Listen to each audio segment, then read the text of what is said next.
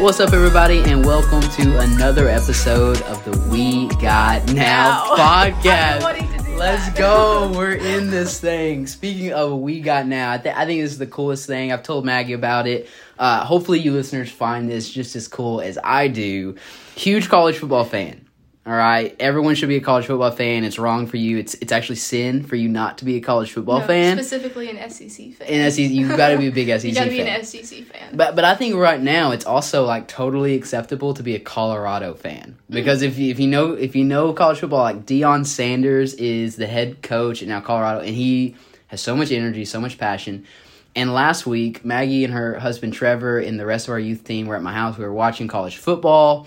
We turned on the Colorado game late. Colorado knocks off. It was at that time a ranked TCU team on the road. Don't even get me started on TCU. Big TCU fan. Maggie's a big Alabama fan, so she has some beef with TCU. And Ohio State. But we can get into that later. Yes, we can absolutely get into that.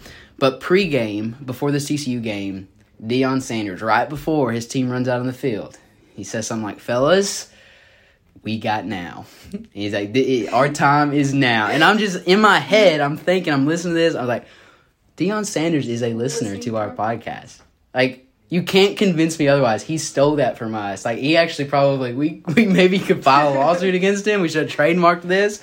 Because Deion, we got now. Like, this is us. He was inspired by us. Yes. He's definitely... So many people are drawing inspiration from him, but really who they're drawing inspiration from is our podcast. And so in a large way, Deion Sanders listens to. Yes, like we deserve the credit for Colorado's football teams win. Basically.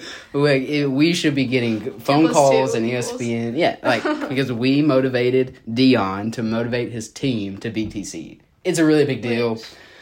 We got now. Yes. Not Colorado. We got now. Which, by the way, if you're still unsure, like, what does we got now mean? It is too. This podcast is for our students. And we're challenging them to think through, hey, our time to follow Jesus, our time to serve in the church, our time to live on mission is not sometime in the future. We're not the church of the future. We're the church of today.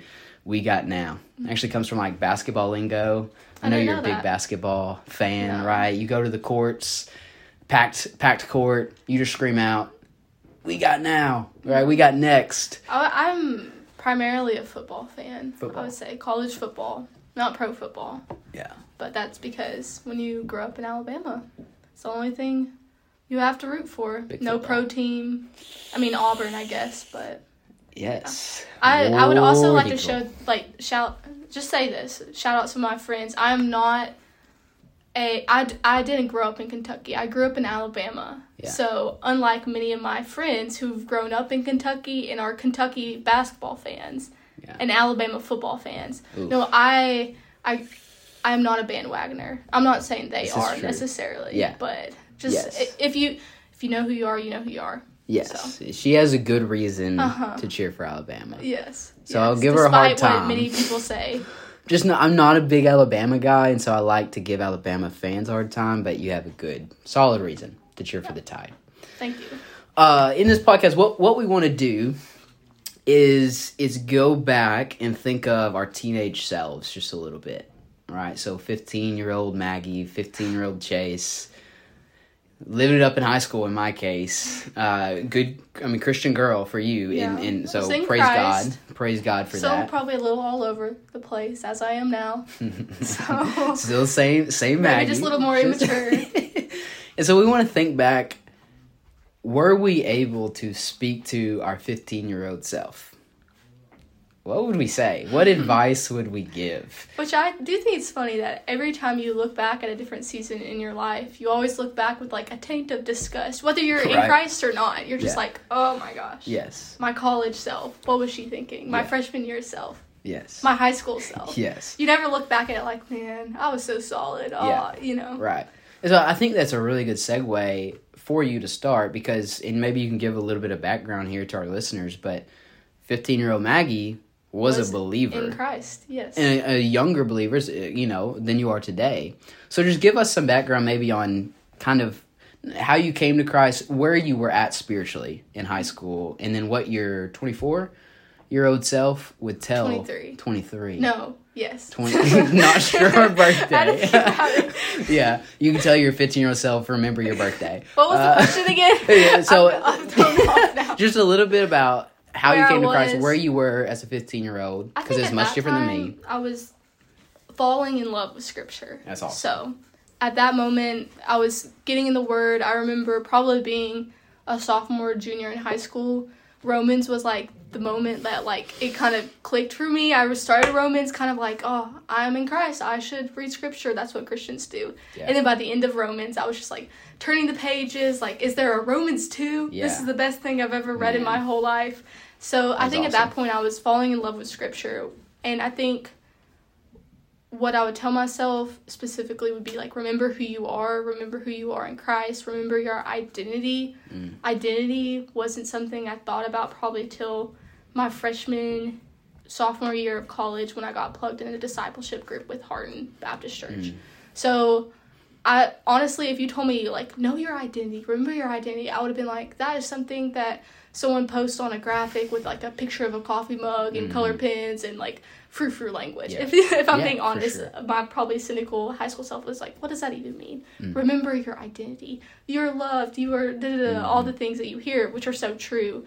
But in myself, I was in my, anti-conformist high school stuff was like, oh my gosh, stop telling me I'm loved. Stop telling me I'm a daughter of the King. Which, like, those are truths that I should be so grounded in, so rooted in it. But at the same time, or not at the same time, at that time, I was like, oh, typical, but I didn't really know it. Yeah. Like, to my core. And so, like, remembering who you are in Christ, I think would have affected my relationships, my friendships, my, so, like, in high school, it's so easy to, like, identify yourself with what you're doing. So, I played softball in high school, so it's been really easy for me to identify myself as a hard worker, someone who worked really hard on the softball team, who started, who played this position, or it could have been, I identify myself as this, which this is probably how I identify myself as a hard worker in general, whether that be school or softball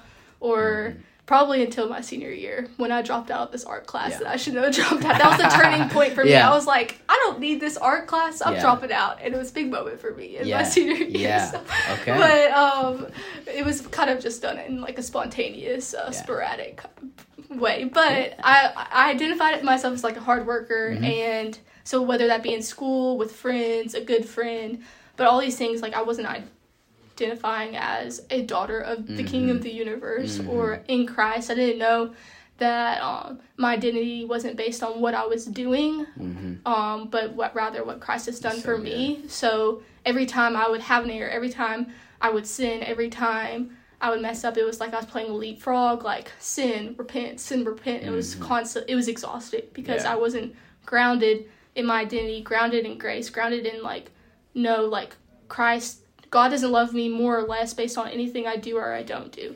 So I did fall in, even as a believer, into like this kind of work hard mentality, whether that be school, my grades, whether that be softball, how I played, or even in my walk with the Lord. Like I needed to be the good Christian girl. I needed to do this rather than the freedom of knowing like nothing I could do would cause Christ to love me more or less. Yeah, man, that's so good. I can only imagine like how many middle schoolers, high schoolers, college students, and even adults could be listening and just need that simple yet profound truth. Hey, like, remember who you are. Remember who God in Christ has made you to be, and lean into that identity. Which I would encourage you, if you haven't listened to our last podcast about the gospel, like, go back, listen to it. I'm constantly having to reteach myself the gospel. I think like we shouldn't just know the gospel to share it to our unbelieving friends. Like we need to know the gospel for ourselves, and so we're grounded in our identity.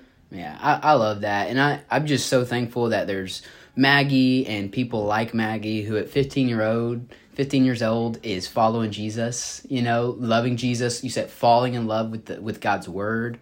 Like, praise God. And so the simple truth, if you're listening here, Maggie's advice to you, if that's you, is, man, just keep pressing. Remember your identity. Remember who Christ has made you to be.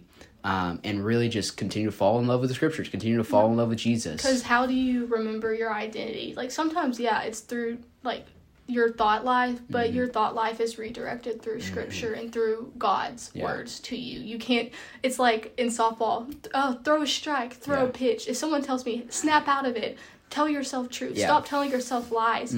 Well, how do you preach yourself truth? Just it can't be just from inward. It has to be from scripture itself. It has to be out from outward. You can't just throw strikes. You can't just That's so cool. Like, I love it. And it's funny because me and Maggie kind of joke about this sometimes. We at 15 years old, we're in completely different places spiritually, just about every way imaginable. She's loving Jesus. She's fallen in love with the scriptures. She's needed to be reminded, hey, remember your identity. At 15 years old, Chase was not loving Jesus, not loving the scriptures. I think at 15 years old, I might have told you I was a believer, might have said I was a Christian, but I wasn't. I didn't love Jesus. I did not trust in Jesus. I was trusting myself, boasting in myself. I was, in every way imaginable, a lukewarm believer. Right, I'd made a profession, I had gotten baptized, and I just kind of went about my life after that, completely forgetting about Christ at all. So, well, I'm out of hell, I'm into heaven, so let's live the rest of this life however I want. I wasn't even a believer. And so at 15 years old, I think what I would tell myself, and maybe you're out here and this is what you need to hear, or you have a friend or a son or a daughter who needs to hear this. The advice I would give my 15-year-old self is, Chase, you got to stop acting so cool. You have to stop trying to be so cool. Because here was my issue, and here's what, in student ministry, I see a lot. We have guys and girls, and we've come across guys and girls. They have friends. We have sons and daughters who are trying so hard to be cool, trying so hard to be accepted, trying so hard to be popular, trying so hard to be cool that they're forgetting that what makes you really cool, right? What makes you really, really cool is not your popularity status at school. It's your relationship status with Jesus, right? Like, and this is what kind of irks me. I would have went to youth group, right? And even in worship settings, even when the Bible was being taught to me, I would have been poking my buddy. I'd have been laughing. I'd have been goofing. Because I didn't care about what was being taught. I didn't care about the Bible. I didn't care about Jesus. What I thought was cool was if I could make my buddy laugh. And so it's just like, man, and in student ministry today, unfortunately, we see this, right? Students care so much about being cool that they're willing to forsake their pursuit of Christ. And so, man, if I could just give anyone listening to this some advice, my 15-year-old self some advice, I'd have saved myself a lot of pain if I'd have listened to this. Hey, what makes you really cool is, like you said, like being a child of the King of the universe. That makes you cool, right? Knowing Jesus personally as your Lord and Savior, that's cool. Knowing God's word, loving God's word, living God's word, that's cool, right? To do what all your friends are doing, to seek after popularity and fame and success and all these idols, that just leads you to death. And so maybe you're listening and you just need to be reminded, hey, to be cool is to be in Christ. And I don't have to worry so much about earning a status of coolness. If I just lean into Christ, that's all I need.